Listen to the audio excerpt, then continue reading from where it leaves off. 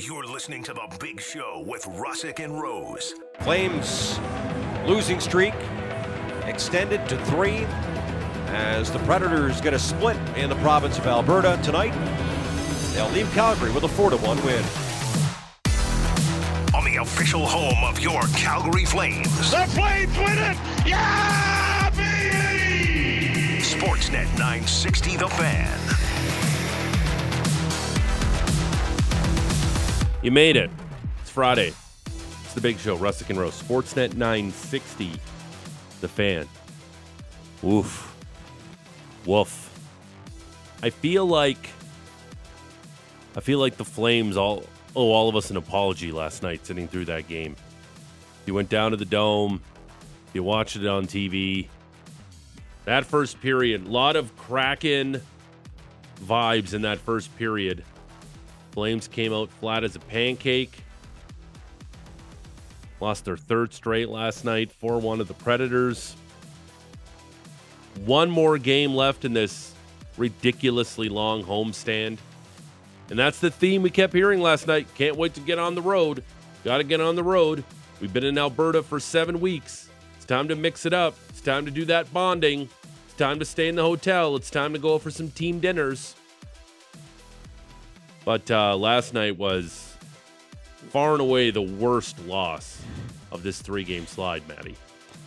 I don't know. I think blowing a lead to the Oilers never is good. Like, blowing third period leads is never ideal. This was a different type of loss. This is one where it really felt to me like this was a group that was a little bit nervous for that game. And not necessarily because it was the Predators coming into the town and there's some vaunted opponent who's crushing it this year. Like, that was a team that came into Calgary 1-6-1 in their last 8 games. But at the same time, for me, it looked like a group that the last 2 games, those third period losses, has kind of got this group reeling a little bit. The confidence looks shaken. The chemistry doesn't look there right now. And now you've got to try and adapt and figure this thing out. You got one more home game coming up against the Devils, and then, like you mentioned, it is going to be that great opportunity to get out on the road and get out there with your buddies, get away from all the distractions and all that jazz. But first, got to take care of business on Saturday, which is a Devils team that you cannot take slightly. And they're red hot right now after storming back to beat the Oilers last night in Edmonton. I'm new to this city, new to the radio station, new to watching the Calgary Flames as closely as I do now. Sure. Criticism's a harsh word sometimes that we use in the media, but I know Daryl Sutter's a slam dunk Hall of Fame coach. The guy's a Stanley Cup champion. He's just an incredible head coach. I just don't understand the rationale of switching up the lines when your team was 5-2, because clearly over the last 2 games, it ain't working. And a lot of guys are pressing, and the chemistry isn't there. And you broke up the one line that you could depend on, the DNA line as we named it on this show, although you're trying to push Tenacious 3. I wouldn't use we. But Okay, well, the show, the listeners, our friends. I just don't understand why break up something that was working. And I know it all stemmed from the loss to the Oilers, but there was some chemistry, and Dubé, Mangiapane, and Kadri has been this team's best line this season. And to break that up, to get other guys going, I just don't know why. And having guys playing out of position, like God bless Milan Lucic, and he was good last night, played well. Milan Lucic at this point in his career shouldn't be on the second line. Like, he's just not a second line player at this point of his career. Played good last night, but how much gas is that guy going to have in the tank if he's playing all those minutes as the season rolls along? Because you made the observation that last year, Lucic got off to a great start, faded down the stretch. Could have been the COVID stuff. Could have just been the guy's got a lot of miles on that body. And again, the style of game he plays. That's right. And It's never sits not easy. out. Not easy. Plays 82 games a year. Right. And he kind of faded down the stretch a little bit. It's just frustrating. I don't understand why switch everything up now when the team was 5-2, when these last 2 games they've been disjointed, to say the least. I think that the reason that you switch it up is because you feel like with Kadri and Mangiapane and Dubé, the type of guys that they are, motor type of players, pretty smart the way they think the game, especially Kadri and Mangiapane, that they can kind of go up and down the lineup and they can work. And I understand at this point in the year, what you're trying to do is figure out how Jonathan Huberdeau can help your team. And frankly, how to get Elias Lindholm back to the level that he was last year when he was playing with Tkachuk and he was playing with Gaudreau and scored 40 goals and was a truly elite player in this league. And he's been fine defensively. He's been good in that aspect of his game, but offensively, just not seen very much from Lindholm that reminds me of the way he was able to create last season. So I understand the coaching staff being like, hey, these are two of our key guys that stir the drink. And right now, they're stagnant. Going into that Oilers game, stagnant. And going out of it, I think that I understand the idea of saying these two guys need to get going. They're not doing it with each other. And having Toffoli off on that right side isn't necessarily... We've talked about him. He's not necessarily the guy that drives that line.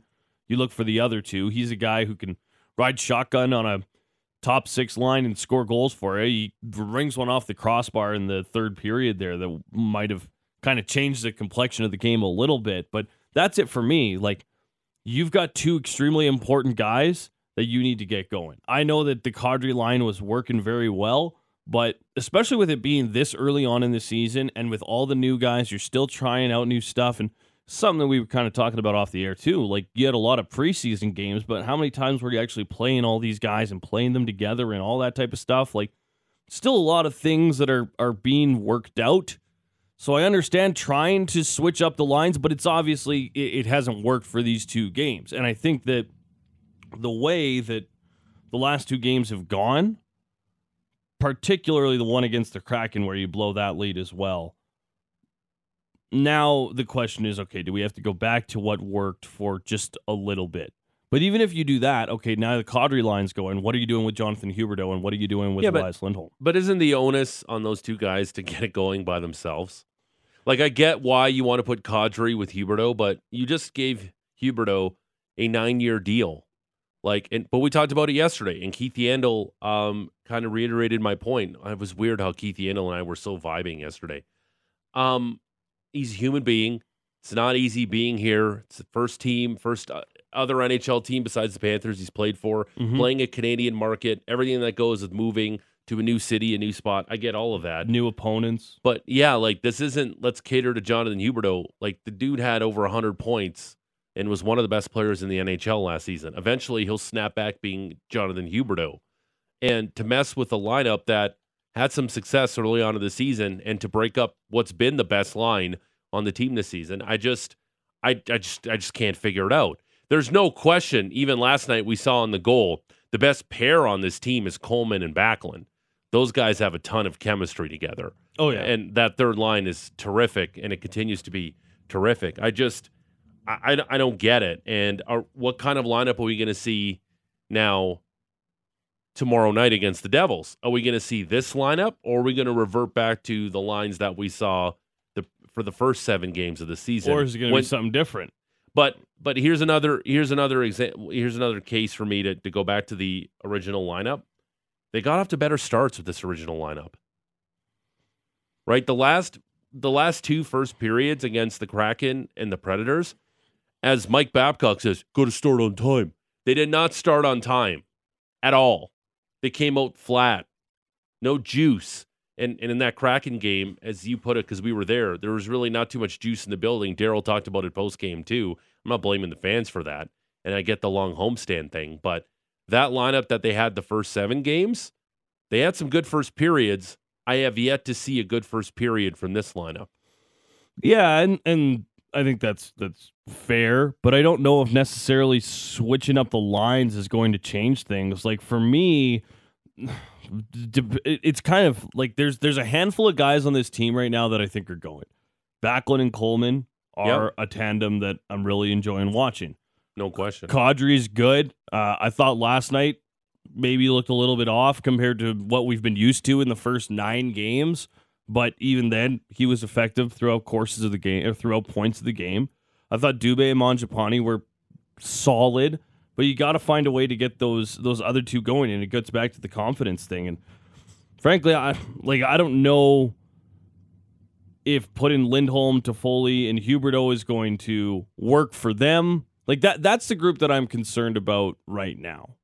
And you could put Kadri and Dubé and Mangiapane together, and you can have them work, and you could start with them and all of that jazz, but they could only play, 5 minutes, 6 minutes of the first period as is? Mm-hmm. Like, for me, this is a more general thing. We can focus on the forwards, too, but, like, the blue line, missing Chris Tanev was significant in that contest yesterday, for sure. They looked disjointed on the blue line.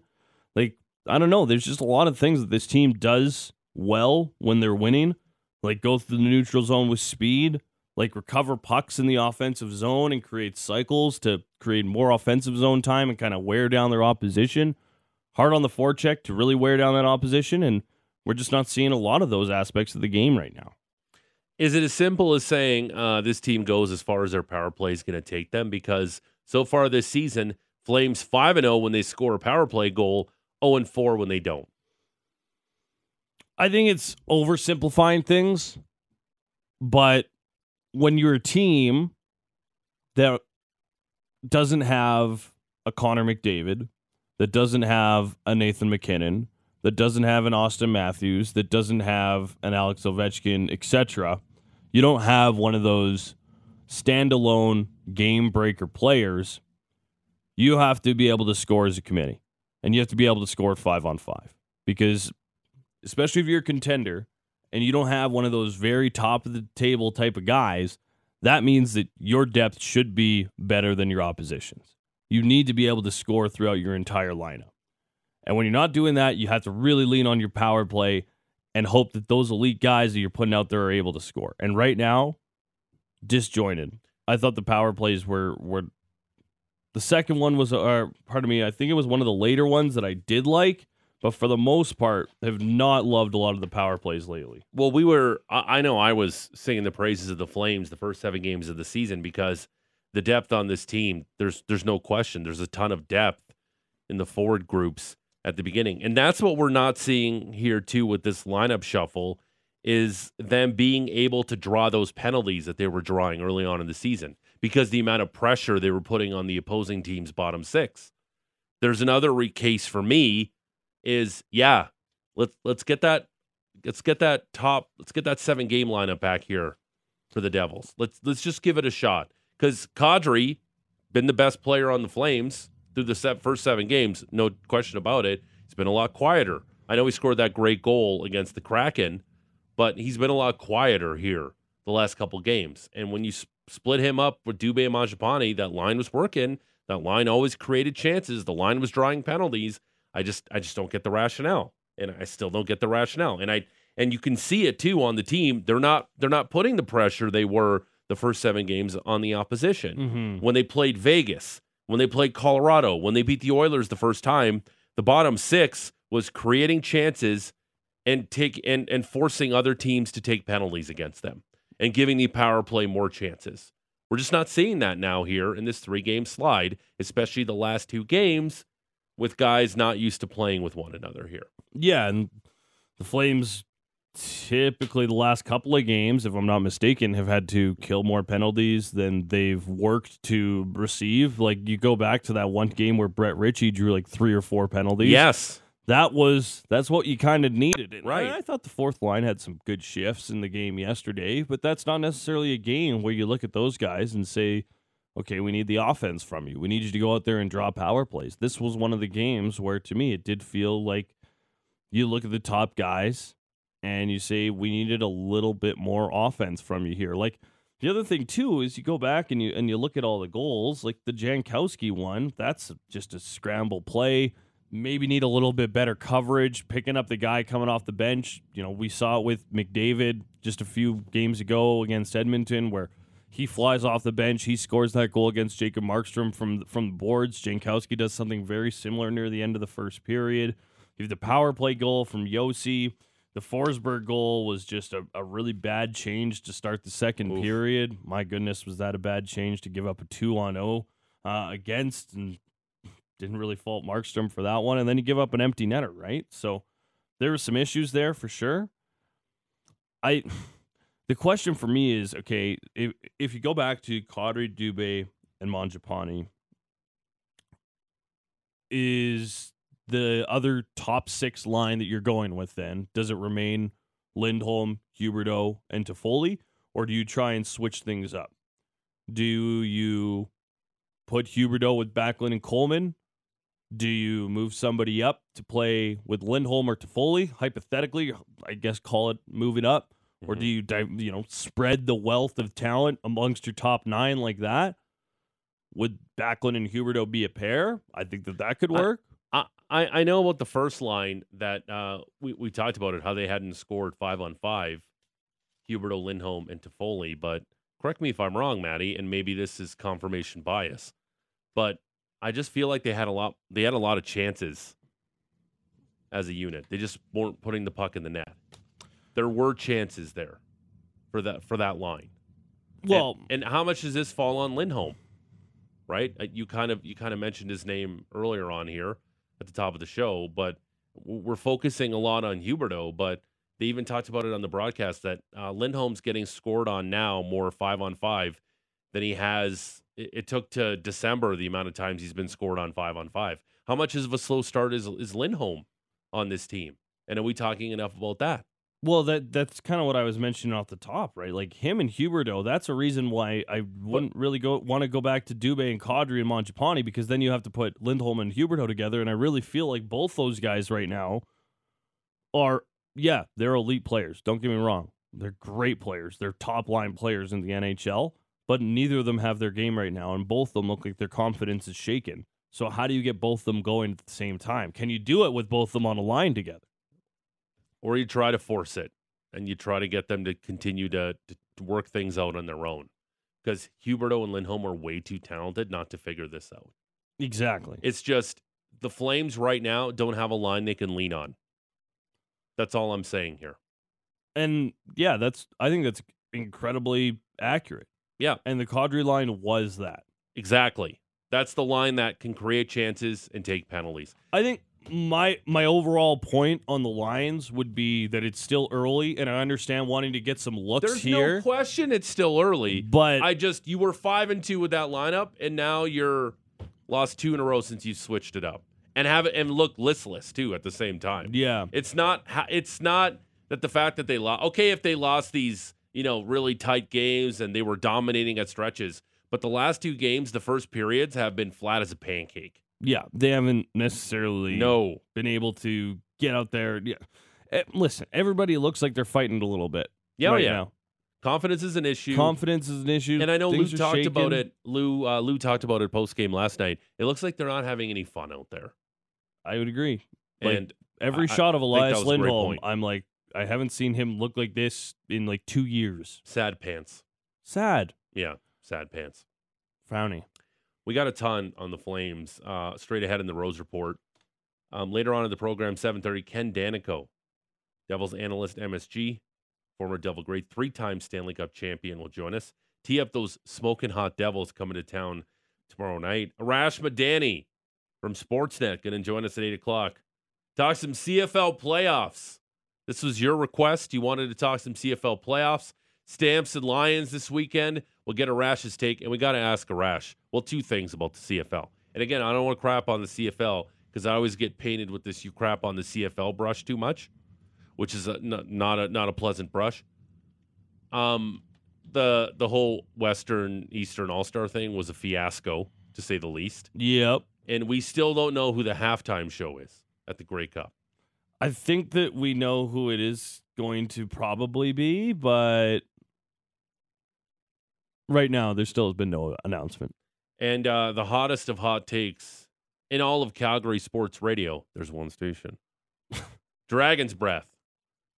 And my pal, he's the producer. You hear him weekdays on the Sportsnet Radio Network. He's the producer of the Jeff Merrick Show. Matt Marchese is going to join us for some Dragon's Breath. Very excited to do a little bit of wide. Yeah, we're going to do a Dragon's couple Breath. Flames takes. I think the Dragon has a couple Flames takes fired up, and then maybe a couple from around the NHL. But first, I got a little excited this morning. What did you do? I know we're all in the afterglow of a crap sandwich An afterglow with mustard, as Elliot Friedman would say, as I stall as you get that clip ready and going. Sometimes life serves up that poop sandwich, Yeah. and you have no choice but to say, "Oh, I'm going to put some mustard on this." Yum. Yeah, that was a poop sandwich last night watching the Flames and Preds game. Put the extra mustard on that poop sandwich. But I saw it this morning. I'm going to. Yeah. I saw it this morning. One of my guilty pleasure shows is kicking off season 4, part 1. Oh, season 4, part 1. And it's a not show- Ozarks. And it's a show. The Ozark's Ozarks? already done. Ozark's Yeah. already done. So Patty Dumal weigh in on this. This is my Right. stupid guilty pleasure, and all my friends and my brother make fun of me that I watch this show. And I have watched every episode of this show for some reason. I don't know why. I just have. It's Manifest. Manifest. Yeah, it was. It Is was that like a city TV, yeah, like yes. Lost type of deal? Yes. Okay. Yes, Okay. it was. It's all Mm. based on Flight 828 and how it disappeared on the way home from Jamaica. And then 5 years later, they just land and they're the same people they were 5 years later, but everyone in regular life has aged and moved on. Well, that's a strange phenomenon. Yeah, it's a cool premise for a show, and it gets kind of weird and kind of stupid. But season 4, part 1 kicks off today. I need to know if Sanvi's going to jail for killing the major, and Yeah. if Jared's going to find out. I need to There's find some out. season 3 spoilers. My goodness. I need to find out Cal's connections to the Callings. Yeah, Oh. for sure. The Collins, is that the last name or is that like people who call? The Callings. Well, you got to watch the show, and Oh. I need to know I'm like not what gonna watch the show, what I actually guarantee happened that. to Grace in the cliffhanger to end season 3. Did that really happen? Is she really? Well, you got to watch the show. No. I need to know what happened on Flight 828. What happened I to need Grace? I don't know. I can't tell you. You got to watch the show. I'm not I don't gonna wanna watch. spoil it I'm for not you. gonna watch. Well, maybe the Manifest. listeners. So that got me thinking. Uh-huh. I know we did movies yesterday, but Manifest is coming out on Netflix. Like this is it's a big deal. Probably to only me and the cast of Manifest. Yeah. Uh-huh. What is your Even the cast is like, yeah, whatever. miss, that's we're getting fine. paid. What is the guilty pleasure show we should be watching and why? 960 name and location. If we pick your text this morning, boom, $100 gift card to Golf Town. It's that easy. It's literally that easy. We even went super easy yesterday. What's that one movie you watch on TV that once it's on you can't stop watching? Oh, we got some good ones. We wanna hear what is your guilty pleasure TV show and why we should be watching it. Maddie, what is your guilty pleasure TV show and why should we be watching it? Oh man, like my guilty pleasures would probably be reality TV, which we've discussed on the show at times before. But my better half cannot get enough of the stuff. Like you name it, any of these garbage Netflix shows, Love is Blind, Too Hot to Handle, you name it, she crushes them all. You know what I've I won't noticed? do all of them. You know what I've The noticed in all Bachelor of in those Paradise. shows? What? They're generally the worst people on the planet. Yeah, and slightly attractive, typically. Right. But from also time to time. literally the worst people on the planet. Yeah, generally, like the one she's watching, Love is Blind. There's this one dude on there who I'm like, this is just like the scum of the earth type of dude. Like you can't get over it. But I do like watching humans yell at each other for things that I find quite trivial. So yeah, my guilty pleasure would probably be a little Bachelor, Bachelorette, or Bachelor in Paradise, depending on what season it is. Did you watch The Bachelorette with the 2 bachelorettes? 'Cause That was apparently the a lot most of people recent didn't one. like it. Yeah, it was fine. Like it felt long and it felt kind of like too much was going on. I It was see. fine. I know Maddie Rose would get. But I a only like rose the for me every first time. first half of those Yeah, I've never watched the season. seasons because then they fight and then at Yeah. the end it's just all love. And I've never really watched I know of The Bachelor. you'd also Or get a rose from Bachelorette. me.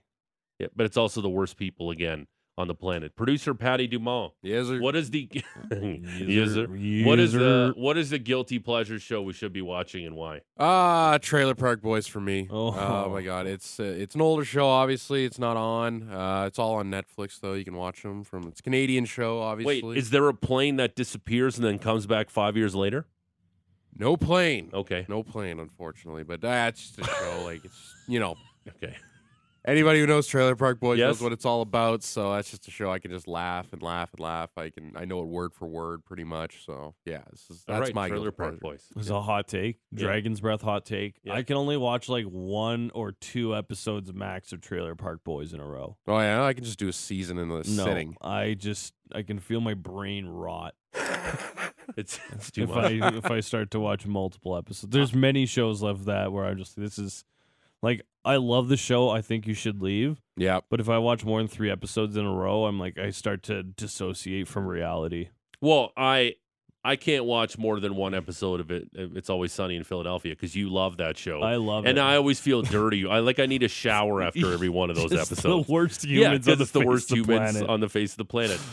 Technical director Alex Brody. Do you have a guilty pleasure show we should be watching? Okay, so I'm gonna go with Matt and go the reality TV route. So Okay. there's this show that came out kind of peak COVID called The Circle, Oh my God, Mm. those are the worst people I- on the Well, planet. those are bad hate it. people. but I love it. You know, like Mhm. oh my god, it's like hey Circle, and then they like text out their message by speaking. And it's so like heart face emoji, smiley emoji, and I'm just oh my god, but It's- I can't stop watching. It's Okay. very showing of like, oh, this is real life, and then this is like what people say instead of real life, and they like purposely catfish people in that show. It's really whack. Yeah. I know not Lion King, Tiger King, The Lion King. Hi-ya. No, not The Lion King. What's it called? Tiger King, because that's the show everyone watched during the when we were doing our heroic duty of just sitting on the couch. Yeah, that's pretty good. It's pretty fast there. I know that'll probably come up, Tiger King, but we want to hear your guilty pleasure show. Tiger King. Yikes. Why we should be watching your guilty pleasure show. You give us a good reason, you give us the show and the reason why we should be watching it. You can win a $100 gift card to Golf Town. I think that's a pretty sweet deal. I think it's pretty easy. It's not that hard. Yeah, we want to have a little bit of fun because it's Friday. It's Friday. Last night was not fun. Last night was a poop sandwich covered in mustard. The Elliot Friedman sandwich. It was definitely covered, maybe even Grey Poupon mustard. Oh, Yeah. Poop sandwich last night for the Calgary Flames. sometimes life serves up that poop sandwich, Yeah. and you have no choice but to say, "Oh, Yeah, that was last night. That was a poop sandwich. Oh, yum. Your guilty pleasure TV show and why. Your chance to win a $100 gift card from Golf Town. You got to put your name and location too on the text. And if you're with me and you have to find out what happened on flight 828, I'm with you. Oh my God. I might right away. If you give me a good manifest take, I'm probably the only one who watches that show in this You're city. gonna be watching in commercial Matt, breaks. You're gonna Matt, be. what happened on 828? I gotta know. What happened to Grace? Because exactly when I heard the show got canceled, I'm like, no. What happened on flight 828? I just hope Grace got in time to catch the end of the news Oh, it's or whatever her dilemma was. yeah. Maybe she ran out of trick or treating candy and she Just had to find her- more. I don't It know. involves Angelina and Grace at the end. Jolie Angelina, no. Just saying. and all of her children. It was shocking. It was a shocking cliffhanger, and now we get to find out what I'd- actually happens. I'd be shocked if Season Angelina 4, Jolie part was in a 1. Netflix show. That Manifest feels has like dropped. a pretty big billing for her. I It think is. she's It is. Straight ahead, the Rose Report, more on the Flames loss. And I think at 7 o'clock, I think we can open up the phone lines a little bit and more texts. A lot of listener engagement today. Kind of your concern level on the Calgary Flames right now. We'll do all of that. It's the big show. It's Friday. It's Russick and Rose. Sportsnet 960, The Fan. You're listening to The Big Show with Russick and Rose on the official home of your Calgary Flames. Sportsnet 960 The Fan. It's Friday. It's hour 1 of the program. It's the big show, Russick and Rose. Sportsnet 960, The Fan. The top of the hour. What's your concern-o-meter on the Calgary Flames? take some texts, take some phone calls, break down that poop sandwich of a game last night. 4-1 loss to the Predators. They've lost 3 straight. They finally wrap up this 8-game homestand tomorrow night against those New Jersey Devils. Speaking of those Devils, Devils legend Ken Danico, also analyst for the MSG Network, going to join us at 7:30.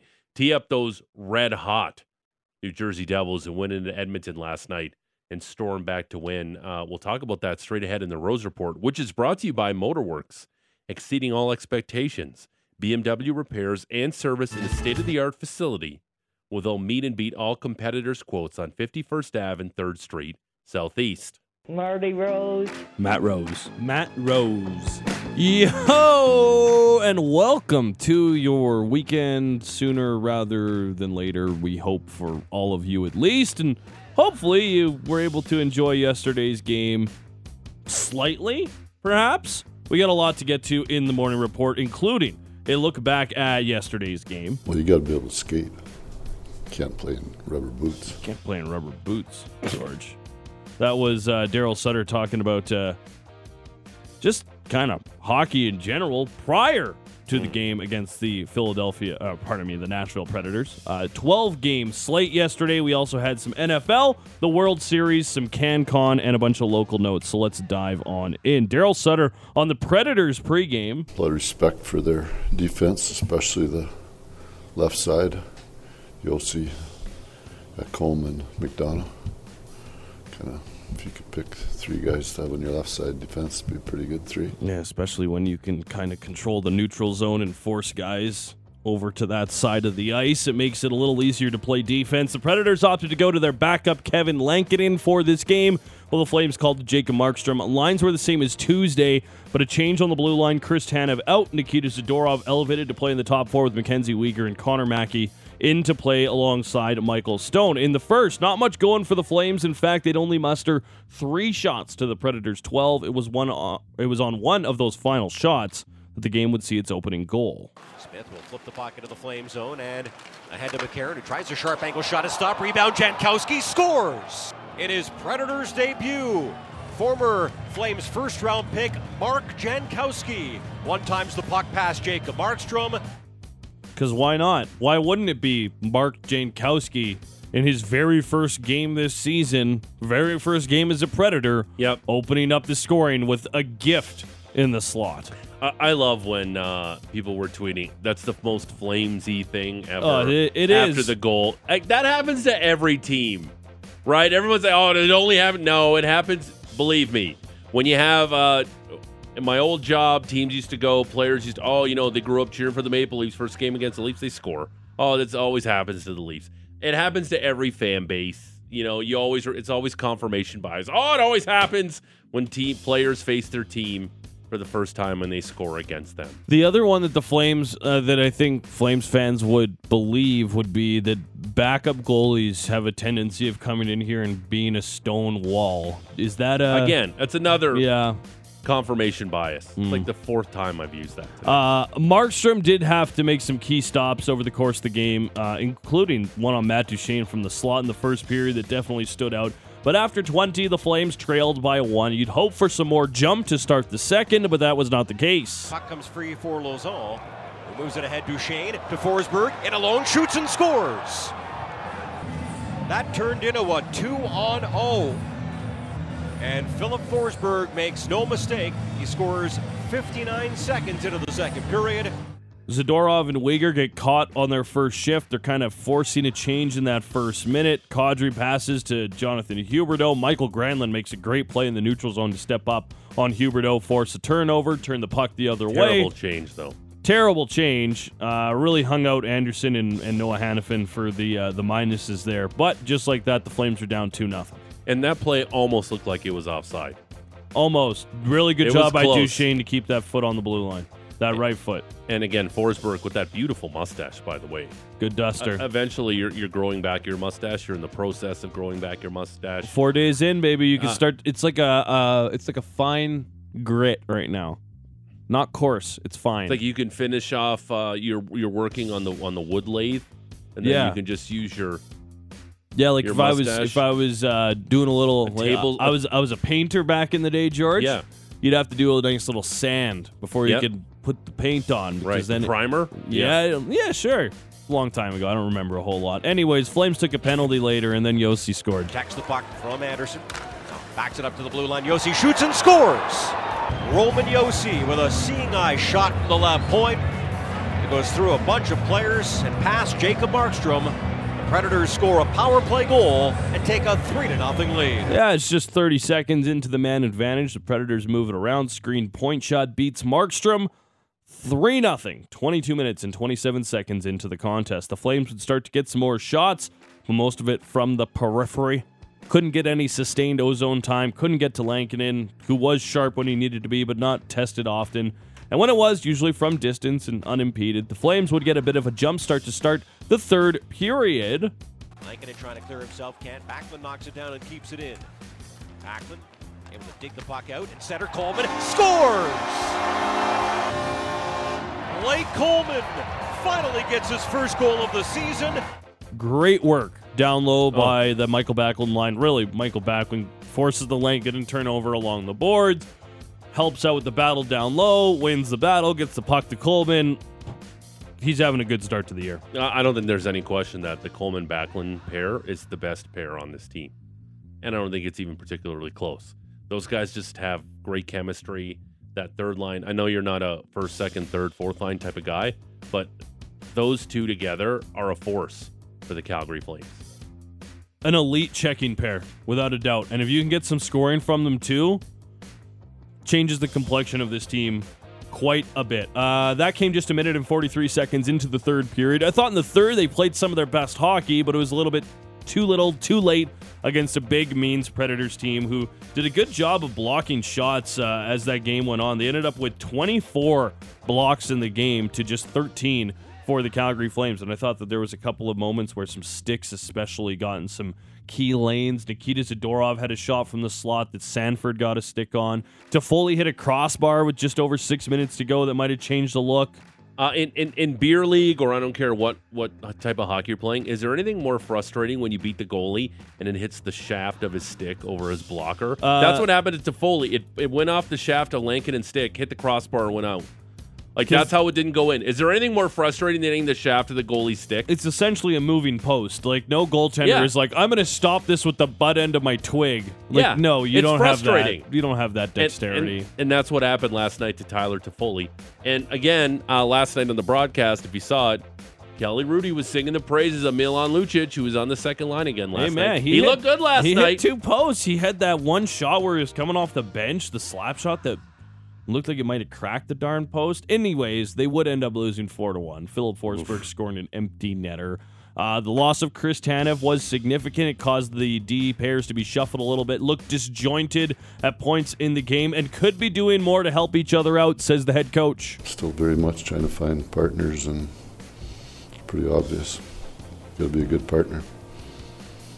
Give your partner another second, tell them what to do, things like that. Elias Lindholm, also speaking to the media after the game, didn't like much of what he saw. It wasn't a lot going on for us tonight. It was just a bad overall performance, and it was no time to get to the goal. We were playing a lot, up and down and the decent a lot. So it was tough to watch. The word unacceptable was used last night a lot in the Flames dressing room, and a lot of teams, a lot of players do that in the league when they lose a game. It's unacceptable. It's unacceptable. It's unacceptable. That term is just overused way too much. Yeah, I know it's poop sandwich right now. It is quote unquote unacceptable, but they got to get their game together here because ever since the lineup change, team looks a lot different. They're getting off to these slow starts. Guys are fighting it right now. I thought Lou had a great point post game that it doesn't look like they're having any fun.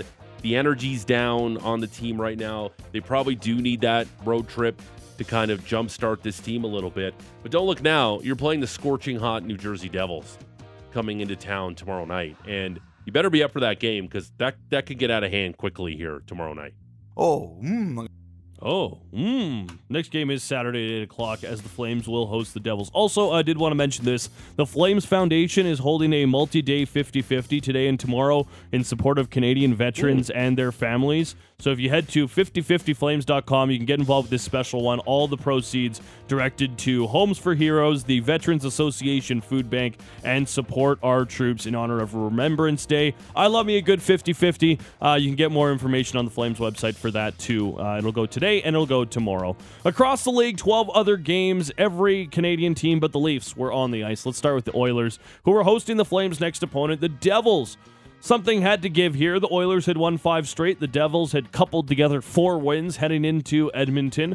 Oilers look to have this one all wrapped up. I flipped the TV over after the Flames game. The Oilers are up 3-2, but then pow, pow, blink, and you miss it type of situation. Cuts to his left, gives it off to Graves, moves between the circles with a shot that's deflected, then goes in! It rolls through Skinner, and the Devils have tied it up. Second of the season, a chance for more. They move and they score! Jesper Bratt found himself all alone, and the Devils lead 4-3.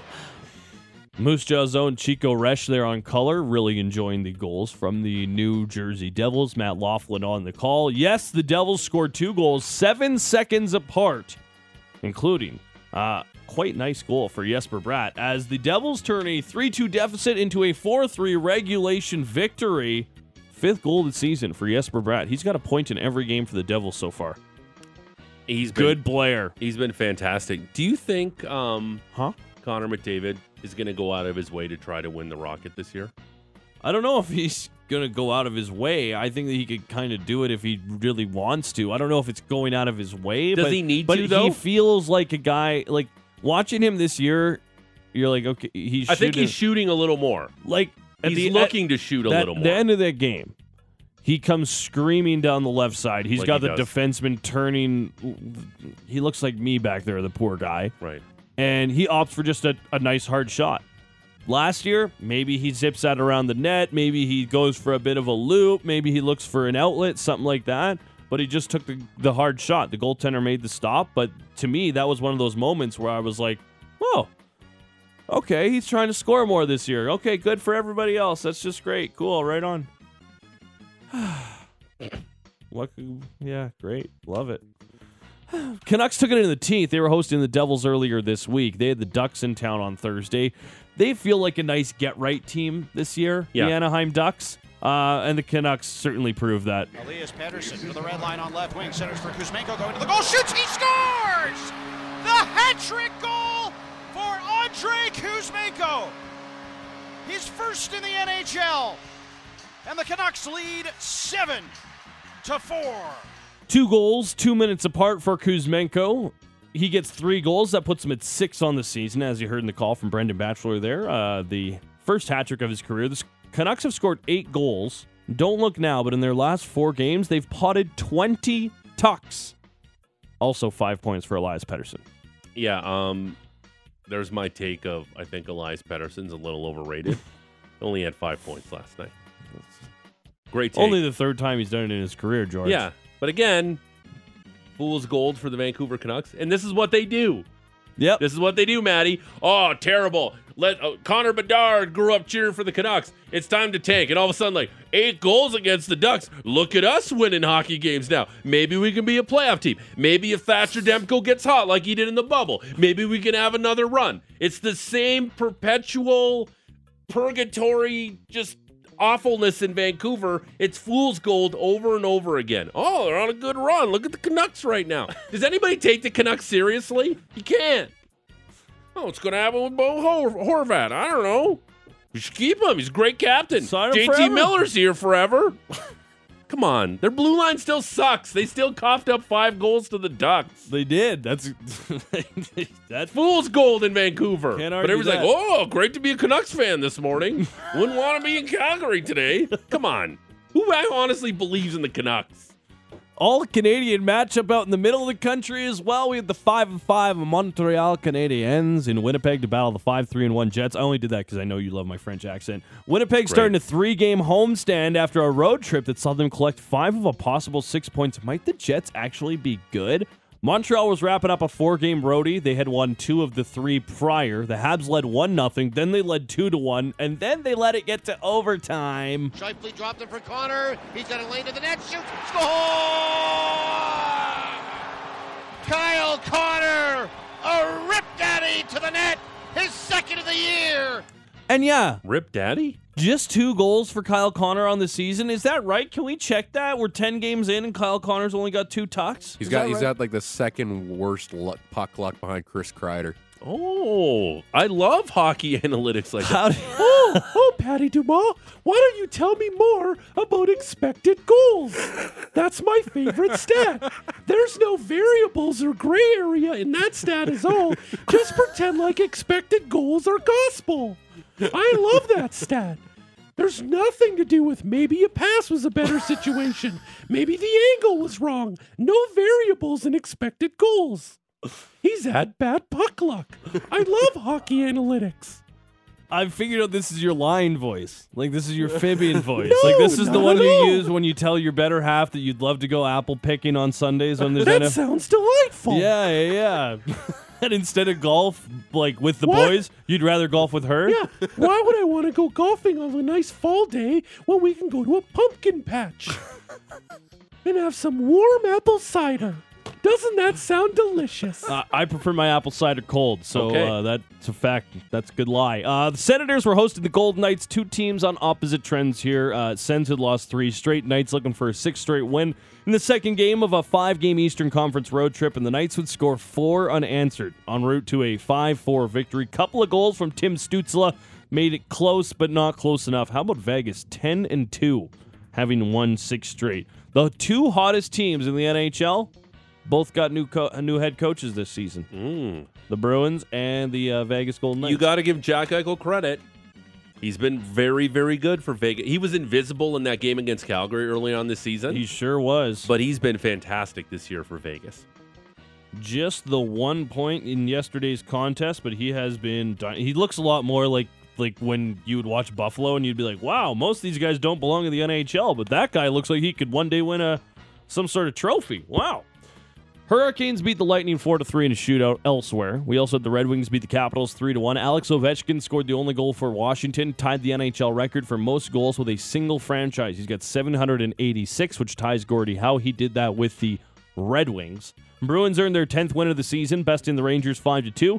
Jim Montgomery becomes the 5th NHL head coach to record his first 10 victories with the franchise in their first 11 games. The last guy to do it, Patrick Waugh with the Avs in 13-14. That ended well. Islanders beat the Blues 5-2. Jordan Binnington with back-to-back clown show performances. After he got shelled by the Kings, he was pulled and was chirping at the bench on his way off. This one, he gets shelled for 5 goals against the Islanders, and he goes and throws his shoulder into Ilya Sorokin as the game comes to an end. It's getting a little too much with Binnington with that. What a Dial goof. it back a little bit. It's November. Yeah, stop October, a puck. November. Yeah. Maybe stop a puck. Yeah. Kraken shut out the Wild 4-0. Kings fell to the Blackhawks in overtime 3-2. The Stars beat the Coyotes down at Mullet Arena 7-2, the final score there. And Erik Karlsson scored his 10th goal of the season. What? The Sharks lost to the Panthers 4-3 in a shootout. He becomes the fastest blue liner in the modern era to score 10 goals in a season. It took him just 13 games. You have to go back to 87-88 when Phil Housley had 10 goals in his first 15. You have to go back to before World War II to find when people were doing this. Did Erik Karlsson's feet travel back in time and get idea. healthy again and turn back into Must have. Erik Karlsson's regular feet? Because right now, he's the favorite to win the Norris Trophy 10 games into the season. He is. I don't even know what team this is. So Harry Cameron, back in 1917, 1918, for 10, did it in 7 games. And King Clancy in 1929, 1930, did it for Sen in 9 games. I don't know what those acronyms are for. That's how old these are. Yeah. He's been incredible. I don't know how he's Sharks doing it. are awful, but... Yeah, and he's continued to put up all these points. He's literally right there in the Norris conversation. Slight schedule today. We got some afternoon hockey for you. Did you say Norris conversation? Right now, he'd be the Norris Trophy winner. Yeah. Right now, 10 if they gave a Norris Trophy for 10 games, the guy has 10 goals. He's winning the Norris. Yeah, but his team's... Okay. Well, you know what? We have to dive into the analytics, and then I can Then I can decide if he needs an award. What's Carlson's expected goals this season? I need to know his expected goals against, George. Okay. Like, well, how's his suppression? Okay. Slight schedule today, but we do have some afternoon hockey. The 2022 NHL Global Series continues from Finland. The Avalanche are billed as the home team. They play the Jackets at noon at Nokia Arena in Tampere, Finland at 5. Dare I say it, George? A couple of Eastern Conference powerhouses meet as the Hurricanes welcome the Sabres. Yep, I'm calling them an Eastern Conference powerhouse. Tage Thompson and the Sabres are a wagon. It's 11 a.m. The Avalanche and Jackets play today, which is super early. You gotta love morning hockey. Yep. But right now, again, back on my theme of stupid NHL awards, an eighth of the season. Erik Karlsson's the Norris Trophy winner, and Tage Thompson's your Hart Trophy winner, I think. Yeah. Yeah, Well, okay. Okay, McDavid's got some money. Damn you, McDavid! Like, at this point... Damn you! At this point, we have to have, like, a second Hart Trophy. Yeah. Where you're like, okay, yeah, 97. Yeah, okay, we'll put your name on the big one, sure. But, like, give everyone else a chance. You know what McDavid suffers from? The LeBron-itis. Like, LeBron should have won way more MVPs because he was the best player in the league. It's just you're tired of LeBron winning the MVP every year, so you vote for somebody else. Unbelievable. But Matthews did score 60 last year, and he deserved to win the Hart. I don't know if this game is at 11 or if it's at noon. It's at 11. It's at 11. The phone says 11. The NHL media site says it's at noon. So what is happening? Are they going to have an hour of pregame ceremony in that game? Is that why? They're just going to trot out like the 5 It's a Finnish noon guys start. and yeah, I think the app that we're looking at is wrong because it's not a Sportsnet app. I'll tell you that for free, or else it would be right. Am I right? All right, moving on. You can make my Over to the NFL, where Thursday Night Football kicked off Week 9 with the Eagles in Houston to play the Texans. Only a 13.5-point spread to start this game. Would the Texans have any answer to the last undefeated team in the NFL? Two receivers stacked to the near side. 2nd and 10. Hurts backs up, looking, still looking. He is firing, and it is a touchdown, A.J. Brown. Hurts made it look easy. A.J. Brown did the escape act, was wide open, and Hurts merely lobbed them the football. Oh, I love when your receiver does the old escape act. Jalen Hurts, 21 for 27, 243 yards passing, 2 TDs through the air. Another couple on the ground from Miles Sanders and Kenneth Gainwell. Yeah. As the Eagles bested the Texans 29-17. Houston went away from pounding the football to Dameon Pierce, who had a really good first half. Yep. And credit the Texans for hanging around in this game. They were tied at the half. Backdoor cover. I did take the Eagles minus 7.5 in the first half because Philadelphia is the best second quarter team in the NFL. Mhm. Not last night, their Sailor lost that bad. But credit the Texans for hanging around, and the Eagles did what the Eagles do because they're an elite team. They ultimately got the turnovers on defense. Davis Mills was Davis Mills again. And he's the same guy who said in training camp, we're going to shock the world. Yeah, they're 1-6-1. Yeah. I don't know how shocking that is. But the think Eagles that's still look pretty good. much- Best team in football, Eagles, Bills. The Eagles look good, man. They're a fun team They're to watch. deep. They're deep. They got weapons all over the field. The only thing that could really hurt these guys at this point is injuries. We'll knock on wood. On to the baseball. Game 5 of the World Series. Final game in Philly before they flip it back to Houston for Game 6 and possibly Game 7 Saturday and Sunday. Houston ace Justin Verlander against Thor. Drink, I like it. Another. Noah Syndergaard going for the Phillies. Jeremy Pena singled to get the Stros on the board in the first, but it would be Philadelphia answering. Another high fastball, and it's ripped to right and gone. Kyle Schwarber gets a hold of a high fastball and laces it into the seats in right to tie the game. 1-1 after that. Jeremy Pena not done, though, after he got the Astros on the board back in the first inning. Pena lifts one in the air to left field. It's hit pretty well. Schwarber's back at the wall, and we'll watch it go. Jeremy Pena lofts one into the seats in left, and the Astros go on top 2-1. Yordan Alvarez would extend that lead with an RBI ground out in the top of the 8th, but then Jean Segura would get that run back with a line drive RBI himself. Last call in the 9th for the Phillies, down by just 1 run. Swung on and hit in the air to right center. This ball's tagged pretty well. And back at the wall, jumping and making the catch is Chas McCormick. He makes a remarkable leaping catch. Quite the grab there, Chaz. Man, it was incredible. Real Muto was definitely robbed. And what makes that catch even more incredible was Bryce Harper was on deck. So that's a double for sure. He can potentially drive in the tying run. Maybe even a triple if you get a good bounce. Like, that thing was an incredible grab. And now it feels like Astros is probably going to win the World Series at home.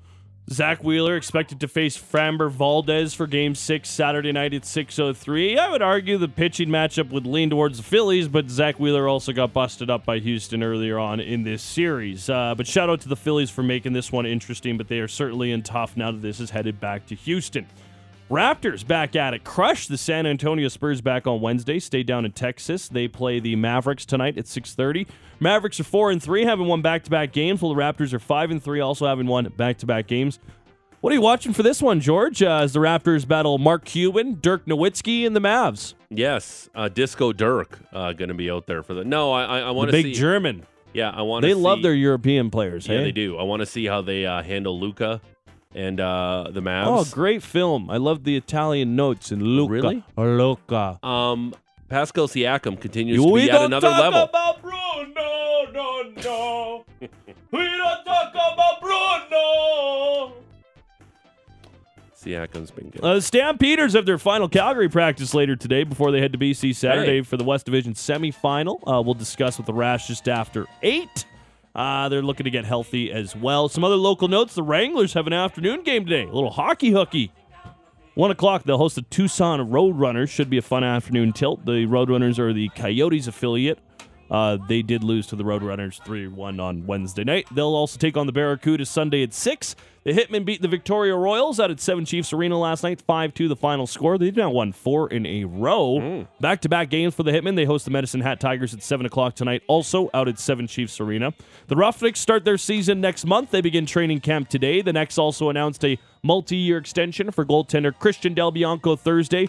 The Coquitlam native prepares for his 7th season in Calgary. And a little CanCon to wrap things up. Felix Auger-Aliassime onto the quarterfinals at the Rolex Paris Masters, beating Gilles Simon in straight sets. He'll face American Francis Tiafoe in the 16th seed. If you're listening live, they're getting underway in a matter of moments just after 7. If you're listening on demand, it's either on the go or all wrapped up, and you're going to have to figure that out for yourself. The Worldwide Technology Championship is down in Mexico as the PGA continues.